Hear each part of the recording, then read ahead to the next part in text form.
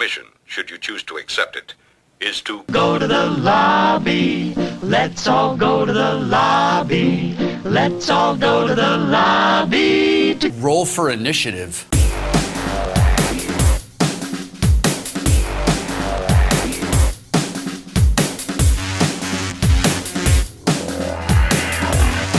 From the silver screen to the GM screen, Never Say Die asks, what can we learn from movies to enhance our role-playing game experience? I'm Rafe Telsch, film critic. And I'm Drew Meyer, gaming enthusiast. It is time for Second Opinions. We've had several weeks to think about anything we may have missed about Stand By Me, but before we get to those thoughts, because this is a podcast about movies and role-playing games, Rafe, have you watched any movies, played any games, or listened to any podcasts in the last several weeks that you would recommend to me or our listeners? I have. I actually, last time we talked, notably the gap in between us recording that episode and it actually coming out, I talked about I was in the pre-Oscar catch-up. And then, of course, the Oscars, I think, came out the week that we talked about it, and then it took several weeks to get the episode out. I went straight from Oscars to preparing for a podcast that I was going to appear on that was doing like a March Madness style best animated film. And so they had given us this huge bracket of animated movies that were picked for this contest. And like a third of them I had not seen, Drew.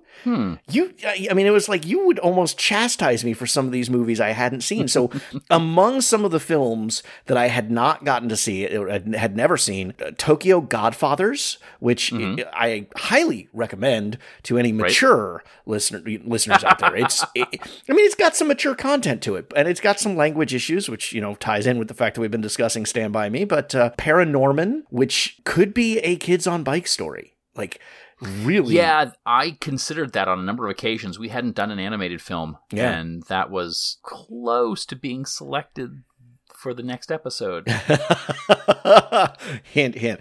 And then like some 80s iconic animated films I'd never seen, including Akira, Heavy Metal, Fire and Ice, none of which I particularly liked. Wait, so I need to get this straight. You had not seen Akira before? I had never seen Akira before, and watching it, I felt like this must be what somebody watching Lord of the Rings but having no familiarity with Tolkien must feel like, because it felt like here's this whole, you practically needed the manga omnibus sitting next to you to get the full context of what's going on in the film. So I didn't care for it all that much. I mean, I respect it. I understand why it's notable, but it just wasn't for me. And Fire and Ice, if you've not seen that one, Drew, it was. I've seen it. It's an interesting one. Listen, how old do you think I was when I saw both Heavy Metal and Fire and Ice? The answer is far too young. Far too young. But also, My Life as a Zucchini was a fantastic film. And then the one that I was hoping was going to win, and spoilers, it didn't, it gave me a chance to revisit Spider-Man Into the Spider-Verse, which I still absolutely love that film. But beyond that, I revisited John Wick. I was getting ready to watch all three so that I could go watch 4 in the theater, and I got as far as the first one again and kind of lost my momentum. But that one, I was thinking, like, John Wick could be done as, like, that kind of concept we've come up with for after we're done with Kids on Bikes. Like, it takes place in a very, 48-hour period. It's a very short era type thing. Revisited La La Land to show it to my girlfriend. I love that movie. And Tetris ended up being a heck of a lot better than I expected it to be. So That's lots of interesting. movies. I've seen a trailer for Tetris, but I haven't gotten a chance to jump into that. I liked it. Strangely enough, for me, March only watched 6 films the entire month of March, which, they were all 6 movies new to me. But as you know, I watch a lot of films, but a lot of other stuff took precedent. I saw 5 films on airplanes, 3 headed to the Galapagos and 2 headed back from the Galapagos. Always the best environment for films, too. Oh, yeah. Like, I mean, listen, every filmmaker, that's exactly how they're intending to watch it. They want you to see it on like a 4-inch screen with a screaming child directly next to you. I watched the new Fletch film, Confess Fletch, which I've heard such great things about. I saw another movie, which we'll talk about a little bit towards the end, or exactly at the end. I watched DC League of Super Pets, which was pretty enjoyable. I heard watched, good things about that. Marcel the Shell with Shoes On, which was delightful, poignant, upsetting, one of the really only Oscar-nominated animated films I didn't get to. I think it's worth checking out. Yeah, I've heard that. It's not long. It feels a little long, but it's not actually long. And I finished that slate of films up with Sonic the Hedgehog 2, which was better than it probably could have been or needed to be. I really enjoyed it. Admittedly, I saw it at 3 a.m. and again, screaming children. So it might have been the perfect conditions, actually, to see that film. But the one I kind of want to talk about is a film from 1973 called Don't Look Now. It is a psychic thriller, their words, not mine, and it's a film in which Brett Goldstein, who we would definitely be talking about very shortly, it's his favorite film, and he talks about it every time he's on his podcast, it seems like. So I say, well, I gotta find out what this is. And like a month and a half later, I still don't know what I think about this film. I have since listened to Brett talk about it on the Evolution of Horror podcast, just an hour of him discussing that film in particular, and I think I get a better grasp of it. Without saying anything to anybody, spoiling anything, I recommend it because it's so vastly different from anything I've ever seen before. So if you're not familiar with it, it's not appropriate for children. But it's just really, really interesting. Interesting. Well, we're dancing around the one movie that we really should probably talk about, because I know we both have seen it, doing a RPG podcast, and that is, of course, Dungeons and Dragons. Honor Among Thieves. Yeah, so I've seen it. You've seen it twice. I watched it once with my girlfriend and once with my D&D group. Right.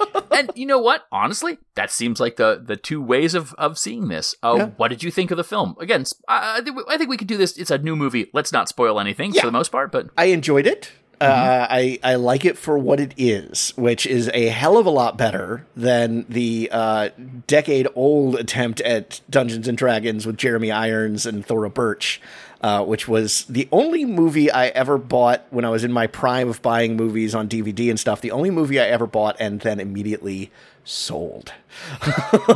I think it's fun. It's a lot of fun.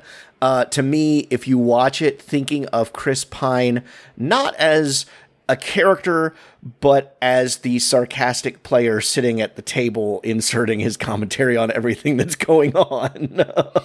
Yeah. Stylistically, I had some issues with it because it is trying too hard to be other movies. Like, it doesn't have its own style towards the end of the movie in particular, without spoiling anything. There are several riffs that are just ripped straight from the Avengers movies, and it kind of has an Ocean's vibe to it with the heist type stuff.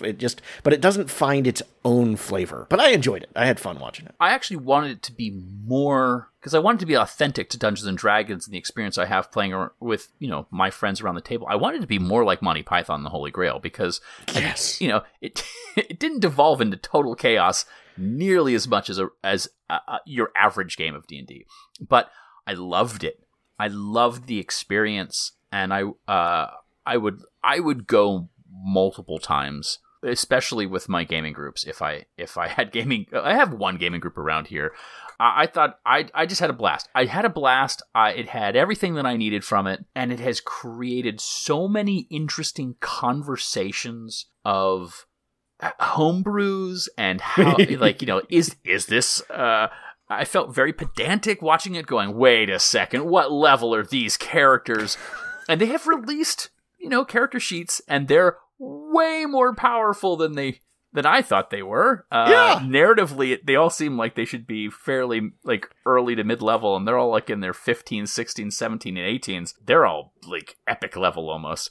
I did at one point in the movie, and again, I don't think this is spoiling anything. I did at one point in the movie have to lean over and look at my druid who was sitting 3 or 4 seats down and go, no, you can't wild shape change that many times in a day. Which I love the fact that they added that to her character sheet as a custom ability that she has. So that is the main point of conversation that I think I loved out of it. And again, something like this really should create these conversations. I think I'm going to have to play D&D differently from now on. I just kind of feel like that's what a D&D game should be. And I almost feel like rather than all of these rules, and that's basically what Dungeons & Dragons is, all these rules aren't there to show all the cool things a player can do. It almost limits what they can do. And I kind of feel like the rule of cool really should be emphasized more. And I'm not saying we're every table. If you're listening to this and you're thinking, no, it'll be total chaos. Listen, every game of D&D is total chaos anyway. I just feel like D&D doesn't allow my players to do the things they want. Magic never allows them to do the things they want. Leveling up is fun and allows you to, do some fiddly bits, and it's basically just accounting. Again, I've said it many times, D&D, not my bag. Right. But I think it could be. And I've been going to a couple of folks online and going, well, how would you do this? How would you do this? And I don't have a concrete or definitive answer to those questions yet, but I really feel like in the last week since I've seen the movie, I've started those conversations, and it's something that's got me really excited about. Maybe with D&D, one D&D, we can tweak some things, or one D&D is dead. Point me in the direction of what's that? One D&D is dead, but yeah. That's true. That's yeah. Okay. Anyway, it's a good film. I really liked it. Because I'm the film critic, I also want to point out that same scene that I'm referencing about the wild form, the wild shape change. That is one, it is presented as one 3-4 minute long sequence that's a single shot, which I didn't realize the first time I watched it. It was the second time I watched it. It was like, oh wait, there's no obvious cuts in this. This is brilliant. I love that, because that's my favorite thing in film is extended long single shot camera. Yeah. There's so many great films that do it really well, and I love that. Yeah. In fact, watching that scene, it was like, I kind of wish this was in 3D. Now, the most important part about Dungeons and Dragons, I need to be asked, Rafe, did you get the bucket? Did you get the D20 popcorn bucket?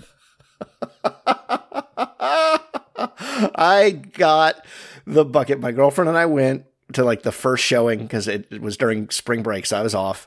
We went to the first showing. I asked if they had any buckets left. The cashier looked next to him, picked up the one that was there on the counter, and handed it to me. So I paid for it. My girlfriend behind me then asks if they have any buckets left. He reached over, grabbed another one that was on the counter, and then tells the other cashier, we're out of buckets now. So we bought the last two at the theater that we went to. So yes, I have a bucket. Have you seen how much they're going for on eBay? I have not, because I don't want to sell it. And if I see how much they're going for, I might feel inclined to do that. It's grotesque. It's really grotesque. Now I'm going to have to look. All right. Well, D&D, certainly a role-playing game that we will have plenty of conversations about. Have you played anything recently that I haven't played anything. Even my D&D group hasn't met, I think, since the last time we recorded. But I have been reading some new games that I hadn't gotten a chance to really read. The nice thing about having spring break is, I didn't have to worry about work for a week. So I did finally open up my collection of Stealing Stories for the Devil, and been reading through that, and I really want to pull a group together to play that. I think that could be so much fun, and I think you would get a blast out of it, because it is so rules light, and it is so the entire table is telling the story type system, and I love that. And then I've also been finally reading Everyday Heroes. I've had it in PDF for probably several months now, but my physical copy just finally showed up, and I just, there's something about having that tangible physical copy that finally I get that. prompts me to do that. Now, I have been playing during spring break. I needed a distraction. I needed something to focus on, and I really wanted to get back to an MMO RPG, not a tabletop RPG. But I have my issues with Blizzard still over everything there, so I'm not going back to World of Warcraft. So I did fire back up Final Fantasy XIV and play some of that during spring break. I haven't picked it up since I had to go back to work, but I did kind of go back into the world of MMORPGs. Cool. How about you? What are you playing? What have you been looking at? I haven't got a chance to play. No, you've been I flying. had one game with my teenagers at the library. We had an Easter-themed game. We have a 4-hour session. It took them about 2.5 hours to realize that when the clerics of the moon asked them to sit atop the tallest tower and bathe the giant egg in moonlight, that it may have been Easter themed. And it wasn't until they were attacked by were-rabbits that they glommed onto the situation. Luckily for them, they defeated the were-rabbits before the thing that was in the egg hatched out. They would have had a real issue fighting that after. They didn't work together as much as I was hoping for, So when the mage who has the ability to cast magical weapon doesn't, and the ranger only has Thorn Whip to fight off the magical, it it was an issue, but it was fun. And again, I bag on D&D a lot, but there is something really enjoyable about playing with young people who have never really played and they're kind of like feeling the game out. That I do love. Yeah. As far as games themselves, even though I didn't get a chance to play it yet, I did pick up a copy of Raccoon Sky Pirates, where you are a group of raccoons who have an airship. Of course you're animals. Of course you're animals. In particular, I like steampunky stuff. I like raccoon stuff. So, Sure. Yeah. And then I got my copies after about a year and a half of some real shipping issues. My Kickstarter copies of a solo game called Final Girl. Yes. That came in. It looks gorgeous. Pretty sure we talked about that on one of our early episodes. We did, yeah. So, Final Girl came in. It looked really good. Of course, I have the Thing version of it. Of course. And I have nothing if not consistent. So I'm looking forward to that. I've just have had to do other things rather than game. But Sure. Yeah, for the most part. Now, you are more of our podcast side of things, and so you did mention that. So what podcasts can you talk about? Well, with only one exception, I'll get to that exception first. I've been listening to just one podcast for the last 6 months. The exception, of course, there's a fantastic podcast called One Shot. And the premise of One Shot is they take a gaming system and they do a one shot of it. And the one shot isn't just one episode. Sometimes it might take anywhere between 2 to 10 episodes to play that one shot, and they usually bring a celebrity. Those celebrities are very frequently gaming celebrities, but sometimes the gaming and are also celebrities, and so that's excellent. I know I've mentioned the Kids on Bikes one. I listen to the Kids on Bikes one every year around fall. That gets me started. But what I like about it is it gives me a chance to see how a system plays before I buy it, and sometimes it gives me a chance after I've bought it to see how it plays. It gives me an idea, a better, like I'll buy 10 games at a time and I'll read them, and sometimes I conflate the rules, and it's just kind of nice to like listen to other people play it. So Sure.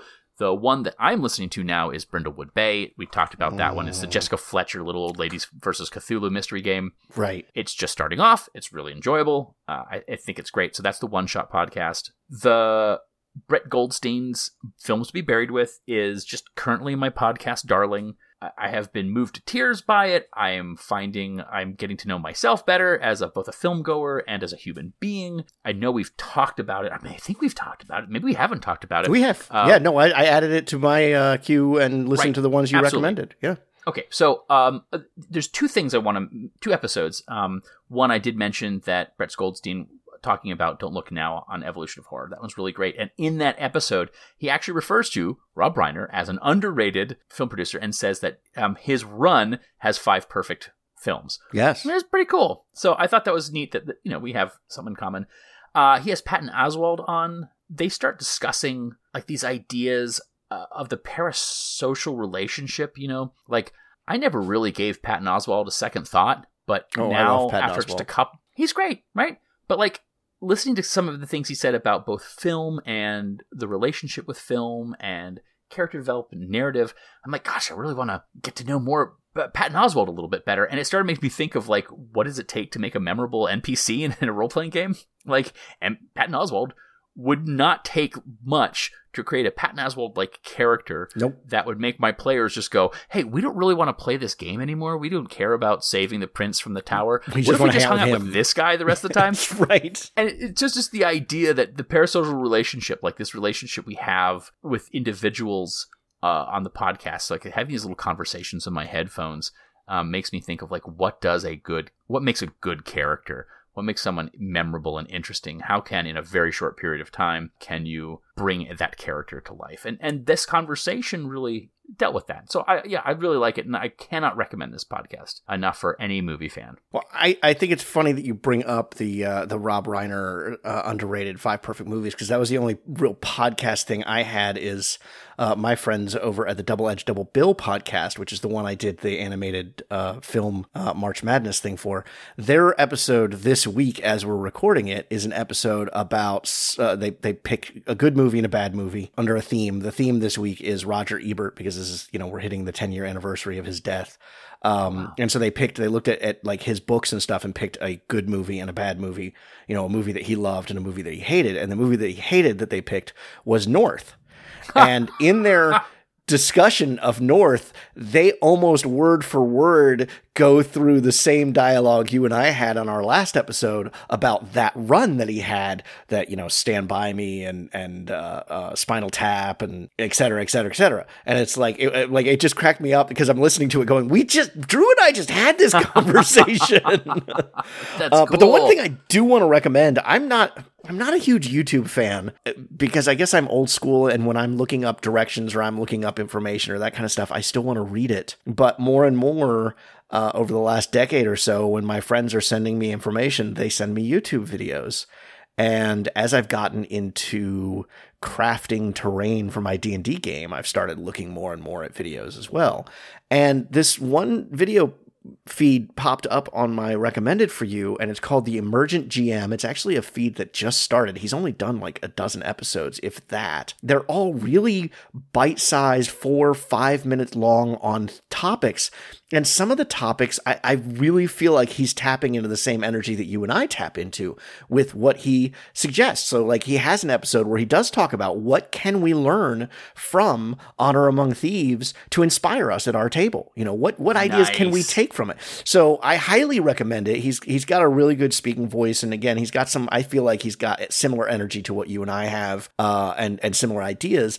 And again, they're bite-sized. So you're watching a 3, 4, 5 minute video, and that's it. And I particularly like. He puts out like one a week, and I've enjoyed them. They've given me things to think about that we sometimes take for granted, which is something I've learned from you over the course of our conversations and over the course of this podcast is, you know, what are aspects of role-playing games that I've always taken for granted that now I need to look at differently. And that's something I've gotten a lot from his YouTube channel. So I do recommend that. Awesome. I'd like to piggyback on that just to throw something out there. If you're looking for very quick videos, you know, Instagram has Reels, and there's one called the Church of Doom. Church of Doom does a daily just D&D. It's about 1.5 minutes long, 2 minutes long, and every single episode's a banger. And it's just fantastic ideas. You can go and look at a week's worth of stuff and probably get 2 or 3 months worth of ideas for you. So that's absolutely. I have added that to my list because that sounds right up my alley. Yeah, that's good. I like short, bite-size, consumable.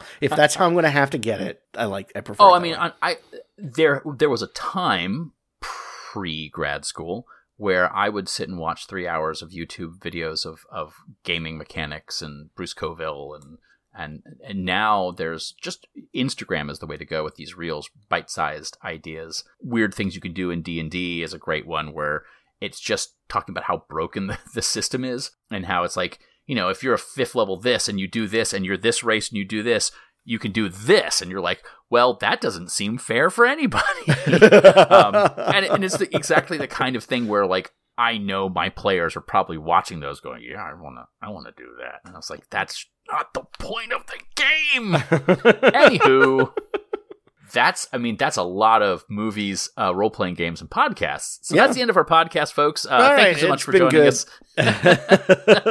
No, we have a lot more work to do here, Drew. We certainly do. Let's talk a little bit about Stand By Me, unless you've got something else you want to talk about that you've covered since the last time we chatted. I came here to talk about Stand By Me. Let's talk about Stand By Me. What do you have to say about Stand By Me? What did we miss last time? Was it the soundtrack? No, you mentioned the soundtrack. You made a point of pointing out that you were breaking from our pattern in talking about the soundtrack. No, I had this in my notes and somehow completely forgot to talk about it when we were talking about the movie.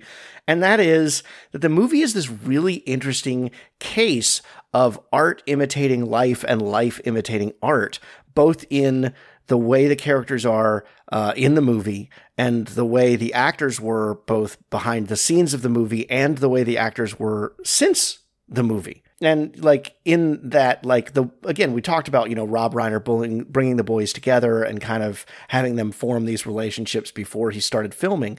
But Wil Wheaton has gone on interviews and talked about the dynamic that was formed in that. And that very much what you see on screen was kind of the way they were. You know, that Corey Feldman was kind of odd man out in that he had all this other Hollywood experience, and he kind of had an ego and that kind of stuff. And River Phoenix really was kind of the peacekeeper between the group and trying to be that leader type thing. And Wil Wheaton just felt awkward and felt like, he was having parental issues in real life. He didn't want to do the movie.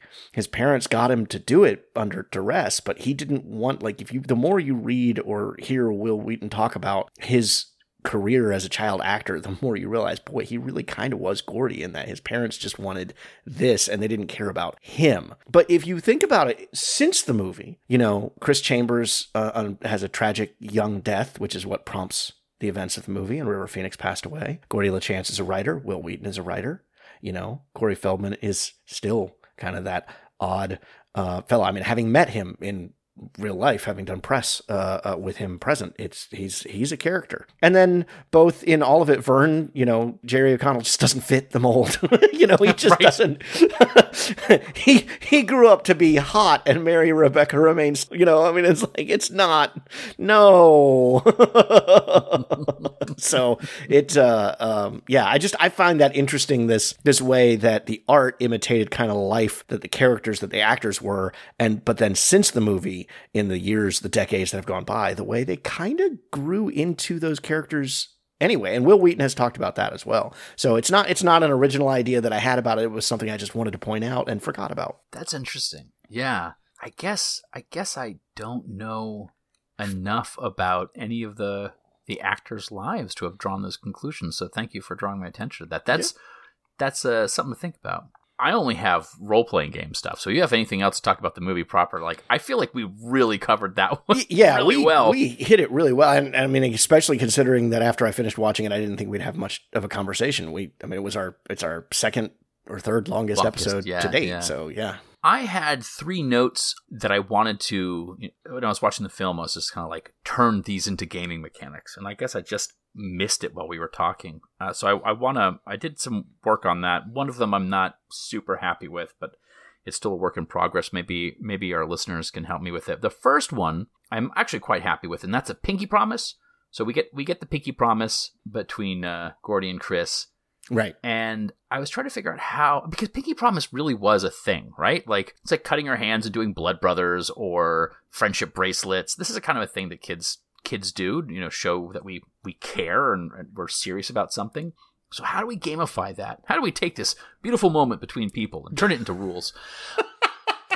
And yet you criticize D&D for being too rule intensive. So, when a pinky promise is made, 2 characters create a bonded action, and this can be for anything that creates a +1 to any roll that benefits the promise, and a -1 roll to any that's in opposition to the promise. Once the promise is fulfilled, bond ends, and the character can only take part in 1 pinky promise at a time. So this is one of those things where, yeah, it's kind of fun. I think this is specifically for this movie, or I think it could be applied to any Kids on Bikes game, or anything that has young characters playing in it. But I think making that promise and gamifying it reminds the player that is in play, right, and isn't just a narrative thing. I'm as a game master, there's so many things you have to worry about that sometimes I forget about these important things. So if you give them a little bit of a bonus or a subtraction, your players are going to be a little bit more likely to remember. So that's the pinky promise. What do you think? Could I tweak anything with that? I like it, and I like it not only as a Kids on Bike. In fact, when you were describing it and this bonded action and stuff, I was like, there's actually 2 characters in my current D&D campaign, which is not a Kids on Bikes inspired thing by any means, but I could apply that with them, the way that they've kind of sworn to protect each other. It's like, okay, yeah, I could see that. So I like it. I like that a lot. Cool.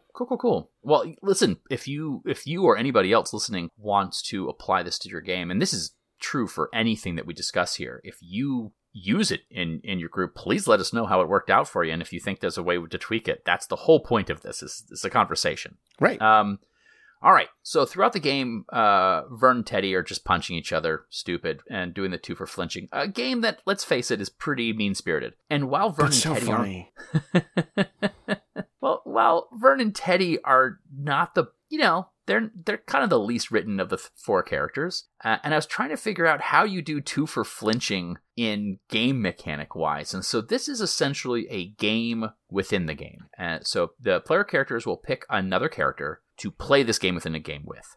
So you're going to come up with an idea for a trigger that will happen within the game. Think hot potato. So if you're in possession of the hot potato when it triggers, an effect occurs. And again, this is very rules light and very up in the air, but any time during the game, the players can challenge each other to something, like a straight roll-off, right? So D20 versus D20. Or if you're playing with something like D&D or anything that involves stats, maybe a stat roll-off, where my stat bonus is better than your stat bonus, so I know that I'm going to have an advantage, but when they call you, they might do the thing that they have better. So something that's more likely for one to win than the other. Okay. If at any point in time that the game effect triggers and you have flinched, you have to reap the whirlwind. So here's the example.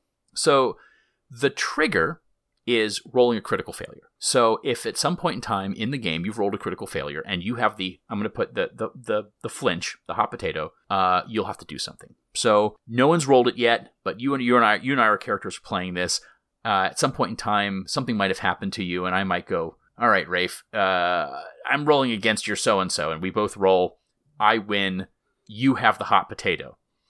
We play another something. We do it again. You win. I have the hot potato, and I roll a critical failure. I have to do something. Right. Maybe not in game. Maybe it's out of game. Like, I have to buy you the next snack, or I have to go and order the pizza, or like the thing about it is it doesn't necessarily have to be something that affects the game. But it's the game within the game. Like, that's the thing, is it's a game within the story that has no effect, right. And they don't even really follow the rules. But I really like the idea that it's something that can spontaneously come up in a scene when nothing else is going on. So it's like, I don't know, there's 4 of us, and 2 of the characters are having a moment, and the game master suddenly turns to you and I, and we're not doing anything, and I just go, 2 for flinching it, we both roll. You know, like that kind of a thing. So I feel like it happens enough in the movie that I wanted to do something for it. Yeah. All right. So there's a term that's used in this one, which is a goocher, right? Where they all flip their nickels and they all get tails. And that's a bad thing. In the book, the opposite is also happens, and that's called moons, where they all get the good thing. So a goocher and a moon are when you get the worst possible rolls, multiple worst possible rolls in a row. So this is not a thing that should happen often. This should be one of those things where it's like a bad moon. Like, you know, like, you roll a 20, and then you roll a 20 again. That's great. You got a moon. Someone rolls a 1, and then a 1. You know, if we're doing D20, that's a goocher. Or you're doing a game like Powered by the Apocalypse, where you're only using D6s, and you got 2 1s or 2 6s. That comes into play. And when that comes into play, you can choose, I don't know, like 1 or 2 of the following effects. So in addition to the failure or the success, GM can allow the goocher token on the table so everyone knows, and it chooses something. Like, for instance, in Kids on Bikes, if the goocher is called, the PC that rolls the failure doesn't get any kind of benefit. So you get no AT from failures until a moon is rolled, which might not happen for a while. So you might have a real bad luck streak. In a different system, goocher could affect the party rather than just the PC. So it might now, instead of one bad thing happening to one character, it happens to everybody. The game master, if it's a bad roll, might make the challenge rating for an encounter harder or easier, or something lucky might happen in a game like D&D where you have disadvantage or something like that. So anyway, so moons are the similar. It's fortunate. Goochers the bad ones. If one's in effect and the other one is rolled, they cancel each other out. So I was just thinking, you know, there are 3 terms that could have been gamified, and I wanted to come up with something, and so I came up with those. Sure. That's it. I like it. I like all of them, and I like all of them beyond just, you know, what we're talking about as far as like Kids on Bikes. I could see using those in another type game too, depending on, you know, it kind of like what we talk about with these movies and what we talk about with these games. It's all about the relationships between the characters. And so if you have, it doesn't matter if it's not a Kids on Bikes game. If you have a D&D group and they have that kind of adversarial 2 for flinching type relationship between 2 characters, man, throw it in. Sure. Yeah. And it's kind of nice, like on a roll, you know, like moons as you're on a roll. Sometimes we have, I played a game with my teens. I may have even mentioned this fairly recently. They had to stop an airship filled with skeleton pirates from bombing a magical school with some kind of magical spell. And they rolled, I think in a 3-hour session, 13 critical failures. Now, oh dear God, that session ended in a total party kill. because they just couldn't succeed. And about halfway through it, as these are rolling, I'm like, look, you're not bad players. These are just bad dice. Now, do you want to play the dice that are on the table and take the bad results, or do you want me to narratively fudge this a little? And they're like, no, let's play it like a game. And I was like, cool, all right. And they all died. And I said, no, doesn't happen often, but, that's a possibility. And they're like, yeah, all right. 3 or 4 sessions in for some of them, they got to experience complete disaster. I mean, I have never seen it fail. So they fully gooched those rolls, gooched big time.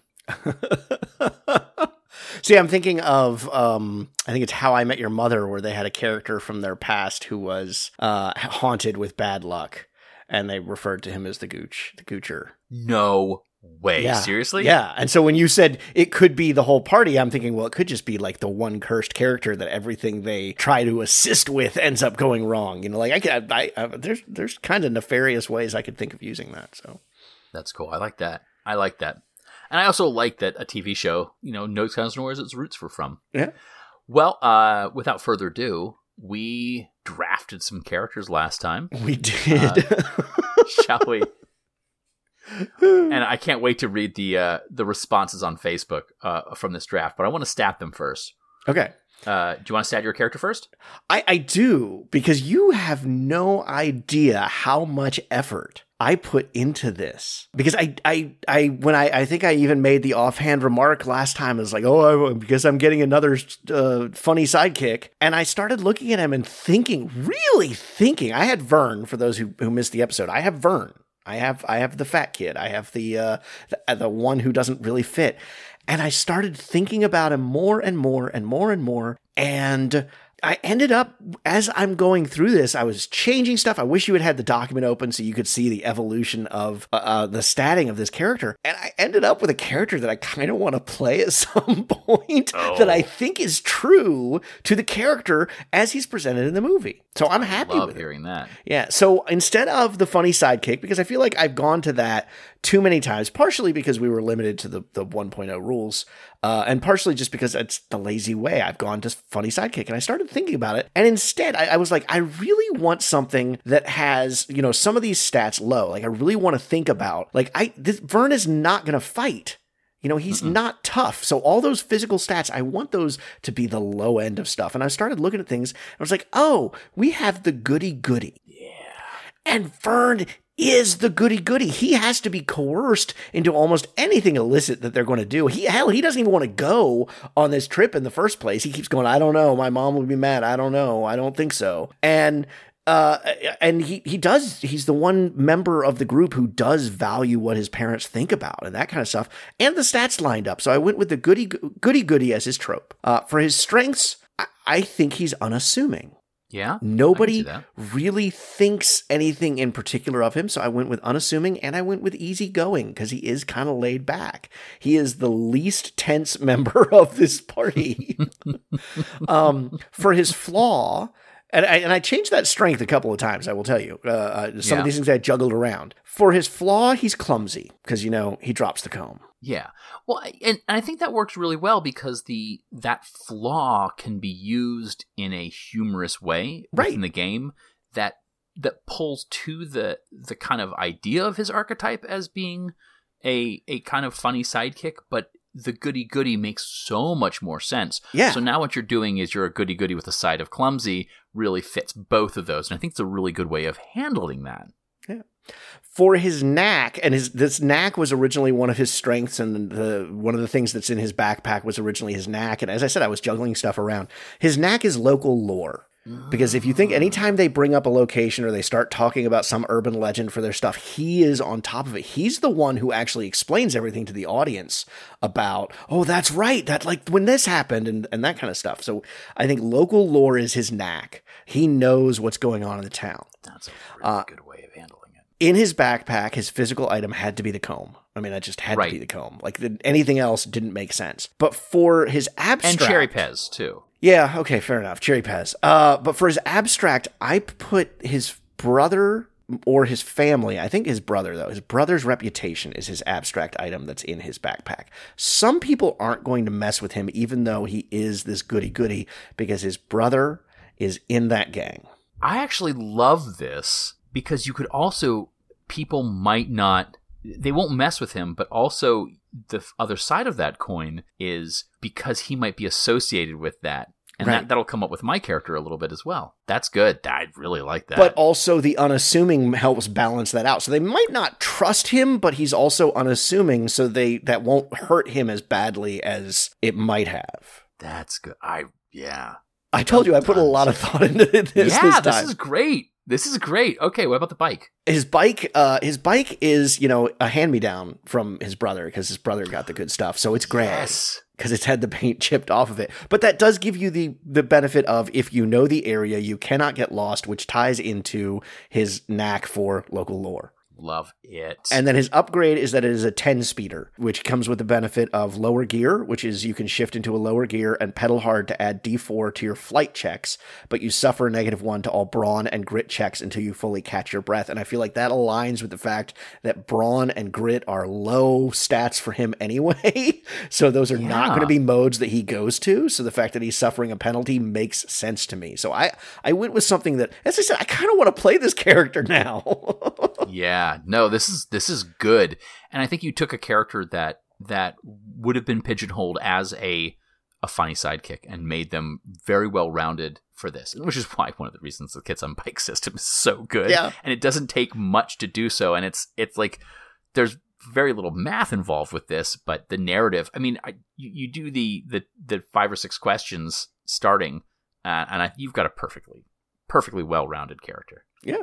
It seems patronizing to say I'm really proud of you, man, but like it's a really good. I'm actually good quite proud of it. interpretation of getting the most out of a character like that. I feel like mine is not nearly as good, but let's go for it. So I got Chris, right? Right. The trope is tricky. I also wanted to go with the stats. I thought grit and brawn more so. I don't think he would run, so flight's not really kind of his thing. Right. And he talks about not being smart. I think he's emotionally actually really quite intelligent, even if he's struggling in school. If this was D&D, he'd have a high intelligence but lower wisdom. Or do I have those reversed? No, lower wisdom, high wisdom, low intelligence. Low intelligence, yeah. And a really good charisma, right? Because charisma could be used for both talking your way out of things, but also intimidation. Yeah, agreed. And there's a kind of a trick with their tropes. I went with young provider. Now, young provider is usually the responsible member of the family that takes care of the other members of the family. I actually think he's almost like a young loner, where I think he's actually the opposite of this, where he is trying to distance himself from his family. Sure. Like the whole point of it is, but I also feel like he probably feels some kind of family obligation. I think the character as it is at the beginning of the movie would absolutely be a young provider. He feels locked into his family's reputation, and it's that growth over the course of the movie that is causing him to suddenly go, okay, maybe I can get away from this. So I think young provider is absolutely dead on, because he probably is a provider for his family at the beginning of the movie. Yeah. Oh, and I'm just thinking this too. It's like, we talk a little bit about your proclivities for getting these funny sidekicks. All of my characters are ones who have somehow alienated themselves from their families. If you think of like Moses, alienated himself from his family. Cody Walpole kind of alienated himself from his family. Yeah, not really his fault in many ways, but like these are the characters who are kind of loners and who go out on their own, which is why getting them as a group is going to be so interesting. For his strength, he's protective. And he's protective specifically only with the people that he cares about, which I guess are these 4, like the 3 other kids, but specifically Gordy. And his other strength is loyal. I think, if he is doing things for the group that he's a part of, he's really good at it. But if it's just for himself, maybe not. For other people, maybe not. I think his flaw is self-doubt. I think this is a character who doesn't realize how important he is to other people's lives, but is so desperate looking for people to kind of love him back. And he doesn't feel like he's worth the love. His knack, boy, the knack was tricky trying to come up with a term. I was like, I wrote cheerleader first because he's really good at or psychotherapist, or he's really good at drawing out what's best in other people, even though he doesn't do it for himself. So I'm calling it bolster. Once per session, he can do the bolster, which is he can basically, I guess if this was D&D, it would be almost like bardic inspiration. He can I was trying to figure out a way to do it with fear. Like he could talk people in so that they aren't as afraid of doing something. But I don't think that's mechanically the way it works. Right. But I really like the idea that he pulls out the best of somebody else. Sure. I love the fact that we're doing our tropes and statting these characters for kids on bikes, and yet we've several times started creating your character in D&D too. Well, I mean, that's the thing too. Right. I mean, like, D&D is the system that I think more people know, and when you compare it to Dungeons and Dragons, you can also say, hey, anything you can do in D&D, you can do anywhere else. And that really goes to the point of, it doesn't matter what system you're doing in him. In his abstract, in his backpack, abstract-wise, he has the distrust of the people of Castle Rock. People don't trust him. His probably family doesn't trust him, anywhere you go. And this is clearly a bad thing to carry around with you. Right. And that distrust, unlike Vern, might cause people to antagonize him to begin with. Like, sure. They might start off with negatives across the board. Physically, well, he's got to have a pack of cigarettes, right? He's always smoking. But he also, in the movie, has a loaded gun. Now, I have on many times spoken about how much I hate guns being pointed at kids. And this happens quite a few times in this movie. Yeah. But the idea that one of my kids has a loaded gun is so terrifying to me. Right. That the whole thing that my point of all of my game sessions is, how can I get out of the situation where the gun would actually solve the problem without pulling the gun out? Like, that is sort of like the little devil on the shoulder where it's like, well, in some games that's going to be your easy out, and you just can't do it. You can't do it, and when you do, that's the end of the game. Like, if you've pulled the gun out, you lost. That's the final session. Yeah. I like that. I like that a lot. Yeah. What about his bike? Chris's bike is purple. And it says you can treat snap decisions as planned actions. I think he doesn't want to be the leader. I think emotionally he is kind of the leader in this sense. And I think like he will spring into action when everybody else is feeling indecisive. That sort of, we see that in the train sequences and kind of throughout the story. So I think that works. And for upgrade, I went with Banana Seat, which allows you to bring another character with you on that bike. That makes sense. And I gotta say, Chris spends most of the movie carrying the others, sure. like emotionally and metaphorically, but I think that kind of works really well. Like, he would be the one who has an extra bike, space on his bike for somebody else. Sure. No, I like that. I like that a lot. Yeah. Yeah, that's cool. Yeah, he's a good character. Like, the more I spent time thinking about what made him tick, the more I was looking at shifting my team around that character. Mm-hmm. And it was exactly the thing I did not want to do, which was, is this my first white male character? Am I already... It's not. Cody Walpole is. But it's like, Cody's also kind of a quasi-leader character. And I'm like, I don't want to get all the way here with my team and then just go, well, I got the white guys. Let's go ahead and put them in the leader position. But I'm really excited for the next 3 episodes to figure out like what my 12 to choose from is going to be. So I think it's a testament, once again, to Stand By Me as a film, as a story, that we can take these characters and develop them so thoroughly as RPG characters, especially someone like Vern. I mean, it's like, as you said, right. He's one of the underwritten characters, but there's still a lot there to it. Just some of it is implied. No, agreed. I think of all the stories that we've talked about, these characters are the most characters. They have the most individual characteristics, and they're not just, it's really easy to trope most of the other characters in these right. movies because they're just that. I hate to say it with Goonies, but there's not a lot of.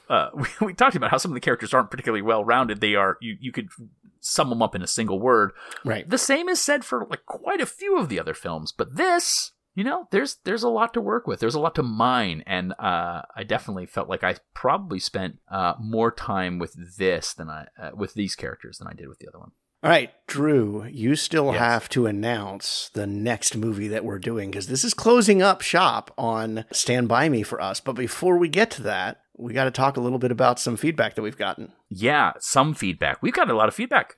The first thing, let's just talk about social media. Sure. First thing, and I guess I probably could have brought this up. you were talking about going onto YouTube and finding some people. There's a Facebook group, I think it's also on Instagram, called Designers and Dragons. It's there's just a history of role-playing games told one game company at a time. They're doing an A through Z every day for the month of April. And there's some really great games in there. So if you got a moment and you want to take a look, the write-ups are fantastic, the histories are fantastic, and the reasons for why you should play them are also fantastic. So I'm just going to throw that out there here before I forget. Okay. On our Facebook page, we got some great responses since the last episode. Graham responded with saying, I only got to listen to the first hour yesterday, then caught the end this morning. The game mechanics discussion was awesome. Thank you, Graham. I have looked into some of the storytelling games because they sound like a huge fun. They are. Those storytelling games are fantastic. But then Graham hit us with this little nugget. And he said, also, Rafe, what were your 5 definitive movies? Because during our last episode, you said that, that there was that meme going around. I don't remember this one. This is exactly the kind of meme I would love, where you're like, 5 movies that you would show somebody so they could get to know you. Stand By Me is one of them. And before we get to your answers for the other 4, I want to post an idea here and see what you think. At the end of our regular episodes, I'm going to do, I'm calling it podcast homework. Maybe that's not the right thing. There's a question I want to ask, give you a whole couple of weeks to think about it, and you can answer it in a special episode or something along those lines. This would be an example of it, similar to what 5 movies would you show somebody? This can be about role-playing games, it could be about movies, or both. If you like it, it gives us a little extra fun thing to think about. Sure. You might not need extra because we don't have things. enough content in the episodes already. We need to add another thing to it. Listen, my goal is eventually to have this podcast last longer than your average gaming session. So just without the snacks. Some people were like, yes, let's do that. And some people are like, no, please. It's really good at an hour. So aside from Stand By Me, what are the other 4 movies that you would show somebody else for them to get to know you? Okay. Is that how so the idea was that it's just a list of 5 movies that best define you, that best represent you. If they see those, they're not necessarily your favorite movies. They're not necessarily the best movies, but there are 5 movies that if somebody watched these movies, they would understand you a little bit better. For me, it ended up being a lot of movies that were like, these are movies that I quote endlessly. And so you're going to get those references if you see these movies. So for me, the 5 as of current, because I had to rethink this, were Stand By Me, The Muppet Movie. Oh, love it. The Princess Bride. Star Wars, the original, and The Matrix. Yeah, those are great. Yeah. And that's, there are reasons behind those. You don't have to go into the reasons, but that would be my definitive 5 movies. Stand By Me, The Muppet Movie, The Princess Bride, Star Wars, and The Matrix. Now, you thought about this too. Oh, Rafe, this is the hardest thing I've done in the last 2 weeks. I thought and overthought this. At one point in time, I had 5 movies listed, and then there were I realized that all 5 of the movies were from the 1990s, and I needed to have alternates, so it didn't seem like I was just a one note. And of course, these are okay. So I overthought it. Here's my list. Number 1, Barton Fink from 1991. It's a Coen Brothers film. It's quirky, and it's about the creative process, and it's about the frustration with the creative process, and it's something that I saw it and went, oh, this is the movie I think I can most relate to. Yeah. The second one is Groundhog Day from 1993. This is a film that I think is people are understanding that it's not just a comedy, that there's a deeper spirituality. But this is a film that I have had conversations many, many hours into the night with people, and it's such an interesting thing to see what other people bring, their views about this film. I could talk about it forever. And I feel like in many ways that's kind of me. Also, it's, goofy and humorous. And, there's a truck driving marmot. The third is The Golden Voyage of Sinbad. Now, I couldn't decide if I wanted this or The Adventures of Baron Munchausen. Munchausen's from, I think, 1990 or 1988. Sinbad's from 1973. But Sinbad has the Ray Harryhausen factor to it. Right. And Harryhausen, I wanted to be Harryhausen at one point in time. It was a cross between, the Muppets and stop motion animation. There was definitely a time. I like these amazing stories. I like monsters. I like stop motion. And just a side note, there's a con in Atlanta called Monsterama. It's happening, I think, late October 27th, 29th. and they're going to have Sinbad and the princess are both going to be there. The actors who played, like, so the main two actors from this film are going to be there. And like, Atlanta's a bit of a drive for me, but boy, I might try it. Yeah. The fourth movie, just in case you're like, these aren't all goofy or weird, is The Seven Samurai by Kurosawa, 1954. This is a film that I can only watch like every 5 years. I can only watch it by myself. I have to drink sake while I'm doing it, and I bawl the entire time. There's something about honor and loyalty. Sure. I refer to myself as an emotional desert. That's true, but not with this film. This is your oasis. This is my oasis, yeah. And it's one of those films where like I didn't know that this film was going to have that effect on me. And again, like, would I show this to somebody necessarily and say, this is me? Maybe if they really were going to get to know me. And the fifth film is Zardoz. 1973's Zardoz, because it's the single weirdest film I think I've ever seen. I used to be embarrassed to tell people that I like this film because there's some subject matter in it that's not appropriate for all ages. But the older I get and the more I watch, and I've seen this film over 30 times, it is just so bonkers. Now, other films could go here. You could have done Buckaroo Banzai could have gone here. Hudson Hawk could have gone here, which is sort of like... yeah. And these are films that I think aren't maybe necessarily great films, aren't well-received films, but I just truly, truly love them. But Zardoz is so out there that I feel like if someone were to watch these 5 movies and then still wanted to talk with me, or spend time with me, I think they would get a pretty good idea of what they were getting into. I feel like I have to explain mine just a little bit more now because I just went through the list of the film. So real quick, Yes. Stand By Me, because that was kind of, as I said, my childhood in a lot of ways. The Muppet movie is responsible for my sense of humor in so many ways, and I quote it incessantly. I'm such a diehard fan of the Muppets. The Princess Bride, to me, is, the fantasy side of things, but also kind of what you talked about as far as like that sense of honor, the way that Wesley is created in that and what he stands for and such. Star Wars is Joseph Campbell's, Journey of the Hero. Lucas made no qualms about the fact that that's what it's based on, and that is the fundamentals of storytelling as far as I'm concerned. And The Matrix is more my philosophical side.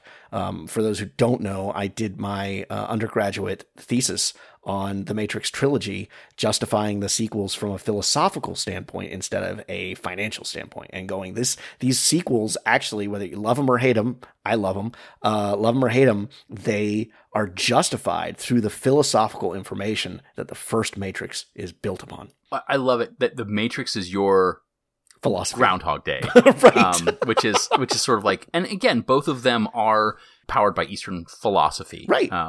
And it's how you could get something very similar to both of those, but we took them from different approaches. And of course, my undergraduate degree is social anthropology and religious studies. So I don't think I wrote about Groundhog Day, but I kind of did. Yeah, no, this is a good one. I'm really glad that Graham asked you about that, because I wanted to ask you about that. In fact, listening to the episode, I just put it on our Google Doc immediately. I was like, if you'll agree to do it, I'll do it. So. And then I just thought about almost nothing else for 3 or 4 days. Really. Speaking of Graham, another email is like, I shouted yes when you announced your pick. This is me, I guess, when I chose Chris. You got yourself a broken leader, which could unify the right Misfit toys, possibly as a sacrificial lamb, but I don't think this is that kind of game. Probably not. I hope not. But this is the part that I really want to stress. Also, let me be the first to apologize, because Cody Walpole looks like he's going to be the odd man out, just saying, you know what, Graham? It ain't over until all 7 have been picked. We'll see. On Facebook, Sarah said, great pick and episode. So good. Listened to it twice. You know what, Sarah? So did I. Love the ideas you two introduced. The shortcut truth is particularly interesting. Of all the gamifications so far, this is the one I would be most interested in joining, which I think is really interesting. Right. That we're getting that kind of response after saying, well, there's not much there. Except she said, okay, except for maybe Goonies. It's hard to beat the Goonies. Looking forward to the intermission episode and the next pick. Well, I hope you like it. And the next pick. Wait for the next pick. I know, me too. I created a Google Doc for it already. It's all done. I'll send you the link to it once I tell you what it is. Also on social media, we talked about our storytelling games. I mentioned Alex Roberts for the Queen in our last episode. You did. I between the recording of the last episode and this one, I spent a week in the Galapagos Islands doing some charity work and helping some sustainability and some low-income housing. But I also brought For the Queen with me because I bring the For the Queen everywhere with me. Which you said on that episode, and I almost sent you a smart aleck message when I was editing it going, hey, did you bring that with you to the Galapagos? I did. And yes, you I did. took a picture of the pack at the Darwin Research Center. And Alex Roberts, who is at Muscular Pikachu on Twitter, has pinned that on her account as her favorite fan response ever. So yeah, thanks, Alex. Thank you for really one of my favorite games of all time. I was at one point in time going to put the cards out in front of a tortoise as if we were playing a game, but we are not allowed to approach the tortoises more than 6 feet away, and I was afraid that they were going to take a bite out of them. So Fair. There we go. Yeah, that is a lot. But you know what? You said you want to talk about the next game. Should we talk about crowdsourcing? I have a rant for crowdsourcing, and I'm trying to think about, I feel like I need to say it, but I'm wondering if we shouldn't save it for another month that we don't have as much to talk about. Well, can I quickly just mention something on crowdsourcing? Yes. So there's one game that I saw that I kind of liked, and that's Cryptid Creeks, and their tagline is The Goonies meet Gravity Falls. But, they're both kids on bikes. There's really a lot of kids on bikes-esque role-playing games out there. I'm going to get them all. I don't think I'll ever play anything other than the actual Kids on Bikes system as far as that's concerned. But you never know what you're going to get out of it. And that's the beauty of just reading role-playing books. Right. But it's done by Hatchlings. So they did the Inspiriles, which was a game the magic is designed around ASL. And you told me about that one. Yeah. So it's a really cool game. I like the idea with your gaming mechanics is learning sign language. And that is so incredibly different than anything else that's out there. I supported it. I'm going to support Cryptid Creeks. I'll probably buy the PDF of it. Maybe even the full book. We'll see. And you had me at Gravity Falls, which is something that I really would like to talk about as Kids on Bikes, but it's not a movie. So if we do I don't know if we can do a Patreon special, or maybe after we're done, we don't have a Patreon special yet. So right, I know. Maybe we could do an honorable mention stuff we didn't talk about, because we still haven't talked about Stranger Things. We still haven't talked about lots of stuff. Paper Girls. There's just a lot of stuff to talk about. At the beginning of the pandemic, I started working with a group on an RPG called The Gun Belt. It is a space western with dinosaurs. Ryan Faricelli from the On the Roll podcast, Ashley Rayburn, they put it together. It's a beautiful little system. It's super fun. It's a fun little world. Originally, I wrote some linking narration that was going to go in between the chapters. I'm pretty sure they didn't go with that. I don't know. I haven't seen kind of the beta of it. But it's going to launch in early May. So depending on when the next episode comes out, it's just one of those things where I promise you, I'm going to advertise as soon as that link goes up on Kickstarter. I'm going to be one of the first ones to support it, and I will put it up on our Facebook page. It's a great little system, and I think it's unique in its world building. So there you go. Okay. Are we going to rant? Yeah, let me go ahead and rant. All right, rant for me. All right. I have no idea what this is about, so I'm very curious. And I'm going to name drop here because I'm not going to be obtuse or try and be vague about this. I totally understand that Kickstarters are caveat emptor. Let the buyer beware. You're not promised anything, that kind of stuff. But there is a company that I feel evidence is there. If I had an outlet beyond this podcast, I would be doing an expose, researched story about this. And I wish I did. I wish I still wrote for some major news venue that I could do that. But you have heard me talk on this podcast several times about a Kickstarter that I backed about 1.5 years ago that I'm super excited about, which is Monster Apocalypse. Yes. Mythic Games is the company behind Monster Apocalypse. So it's actually, they're not their IP, but they are the one behind the Kickstarter. Mythic Games is not to be trusted. And I'm just going to put it just that bluntly. Mythic Games is behind the Darkest Dungeon Kickstarter, which drew a lot of flack last year when it got past the production stage to the shipping stage, and then Mythic Games asked for more money. They basically held the people's games hostage.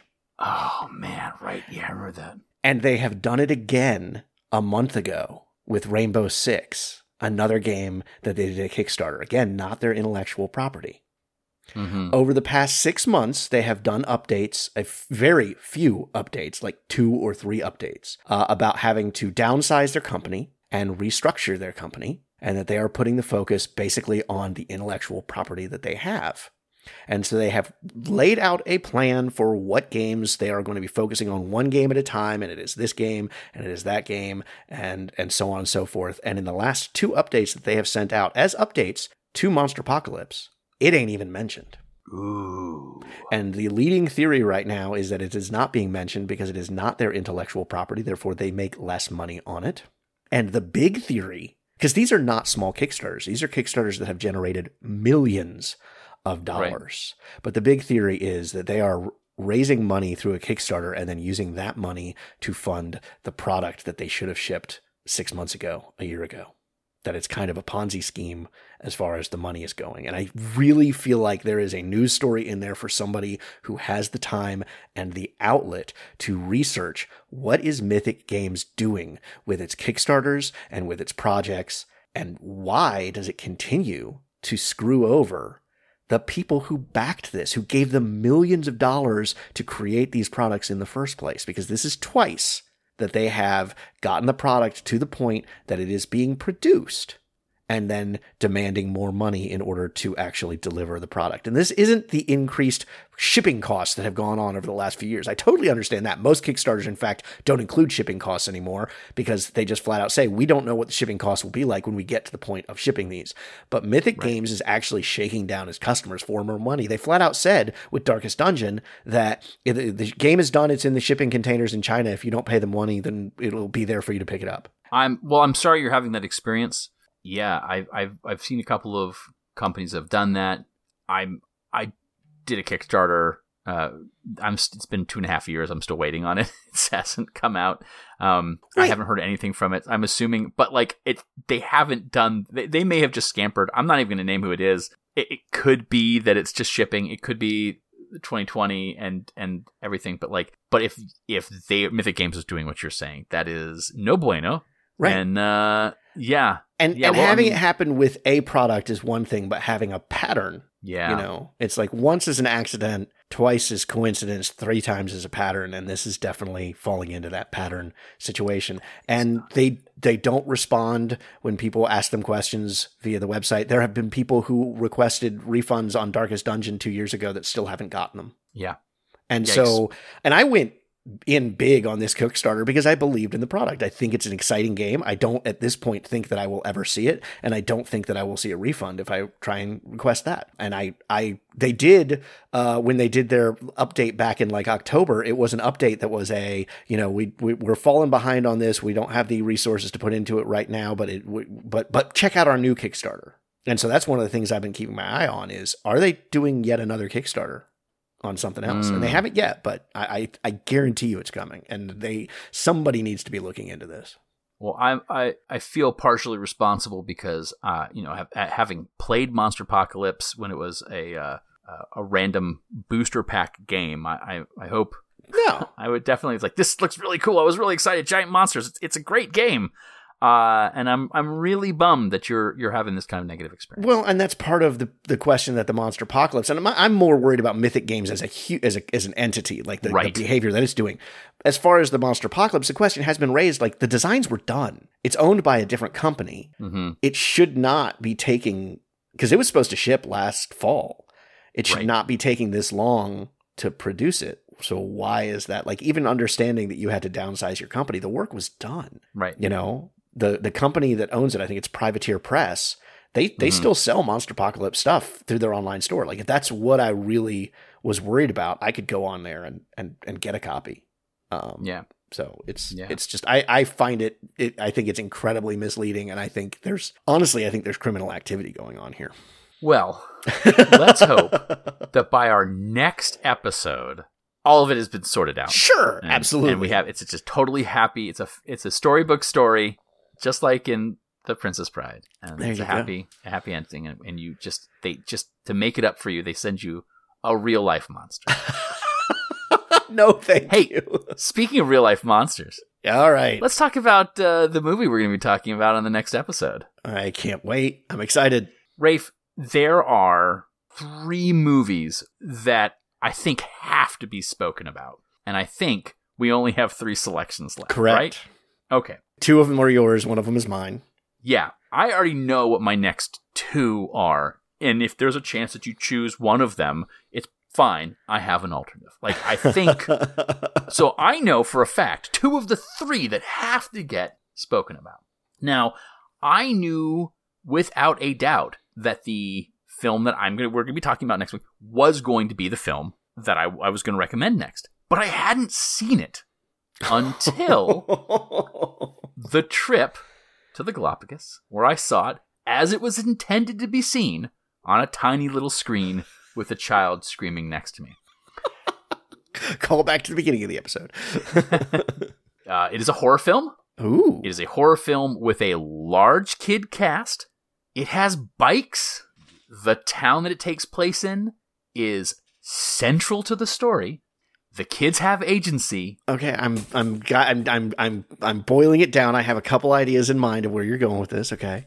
And there is no better movie to follow Stand By Me than this film, because they are both written by Mr. Stephen King.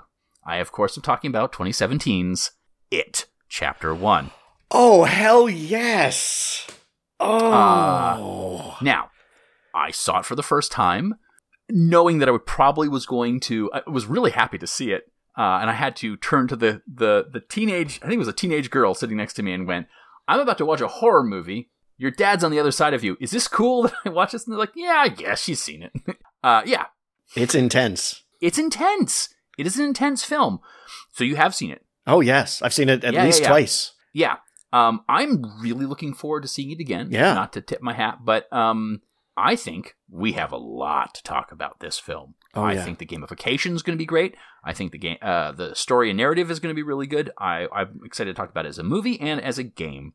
There are really good characters, maybe some lesser characters in there. But like our Goonies, there are a large group. I think 7. I think there's 7 of them. And yeah, I'm real psyched. I have to ask. Yes. Have you read the original novel? I have. Okay. And I'm very excited that there's a big difference between the... Yes. Yeah. Okay. I have. Yeah. Interesting. I'm excited. Like I said in the last episode, when a Stephen King book came, I can't remember when it came out, but in middle school, we all read all the Stephen King. So I basically read everything up until The Dark Half. And then I think that was the last one I read. So I haven't read anything else. But yeah, I think... that's exciting. That's fantastic. Yeah. I'm really glad, because it was one of those that was top of a lot of people's list for Kids on Bikes movies. And just reading knowing what this was in the story, I was like, well, how true are they going to be to it? And I watched it, and I'm like, this is, I think, perfect. Yeah. And I love the fact that with the movies, they split the kid's story and the adult story. So the first movie really is a Kids on Bikes movie, as opposed to the novel or the miniseries, which has the stories intercut. And so it becomes less of a Kids on Bikes thing. Oh, this is fantastic. Oh, yes. I'm excited. Oh, good. I'm glad that you're excited, because I'm excited too. And I'm actually looking forward to seeing it a second time to start writing out more notes. So there we go. That is our film for the next time around. And we have that. And before we sign off, would you like your homework question? Oh, yes. Okay, so here it is. The homework question we don't discuss during the main episode. We discuss during the next intermission. Yes, next intermission. So you have a whole month to come up with this. Fantastic. And some of them are going to require as much thought as your top 5 movies that define you. And this one's going to be a little easier. It's a little hard to figure out. Your homework question is this: find a character and setting from a movie that you would most want to play in a role-playing game. So it's maybe not the personality of the character, but the job, a single character from a movie and the situation they find themselves in that you would most want to play in a role-playing game, and why. Okay, I like that. Okay, yeah, fantastic. I think it's wide, and even though it doesn't necessarily have to be Kids on Bikes. And, we noticed that only one of our films that we discuss is kind of a Kids on Bikes film, and in the things that define us. Though I guess technically the Muppet movie, they are on bikes in a couple of scenes. And in the original Muppet movie, it's only Kermit on bike. Well, that's true. That's true. That is true. All right, well, then join us in 2 weeks for our discussion of It Chapter 1. Oh, this is so exciting. Until then, you can find the podcast on all major podcatchers. You can email us at the Never Say Die podcast at gmail.com. You can find us on Facebook at the Never Say Die Cast. Please join the group. It is a private group. It does notify us when you ask to join, though. We're kind of on Twitter at Never Say Die Cast, although Drew has personally moved away from that. I'm starting to move away from that. NPR has moved away from that. So I'm going to say that's probably not going to be there much longer. But right now, it is. All that's left to say is thanks to Chris Talent for our wonderful theme song and Megan Daly for our show's artwork. If you've liked what you've heard, hey, if you have the opportunity, why not leave us a 5-star review? It helps others find the show, makes us feel loved and wanted, and yeah. And remember, even if the only way that you can watch the movies is on a 4-inch screen next to a screaming child, never say die.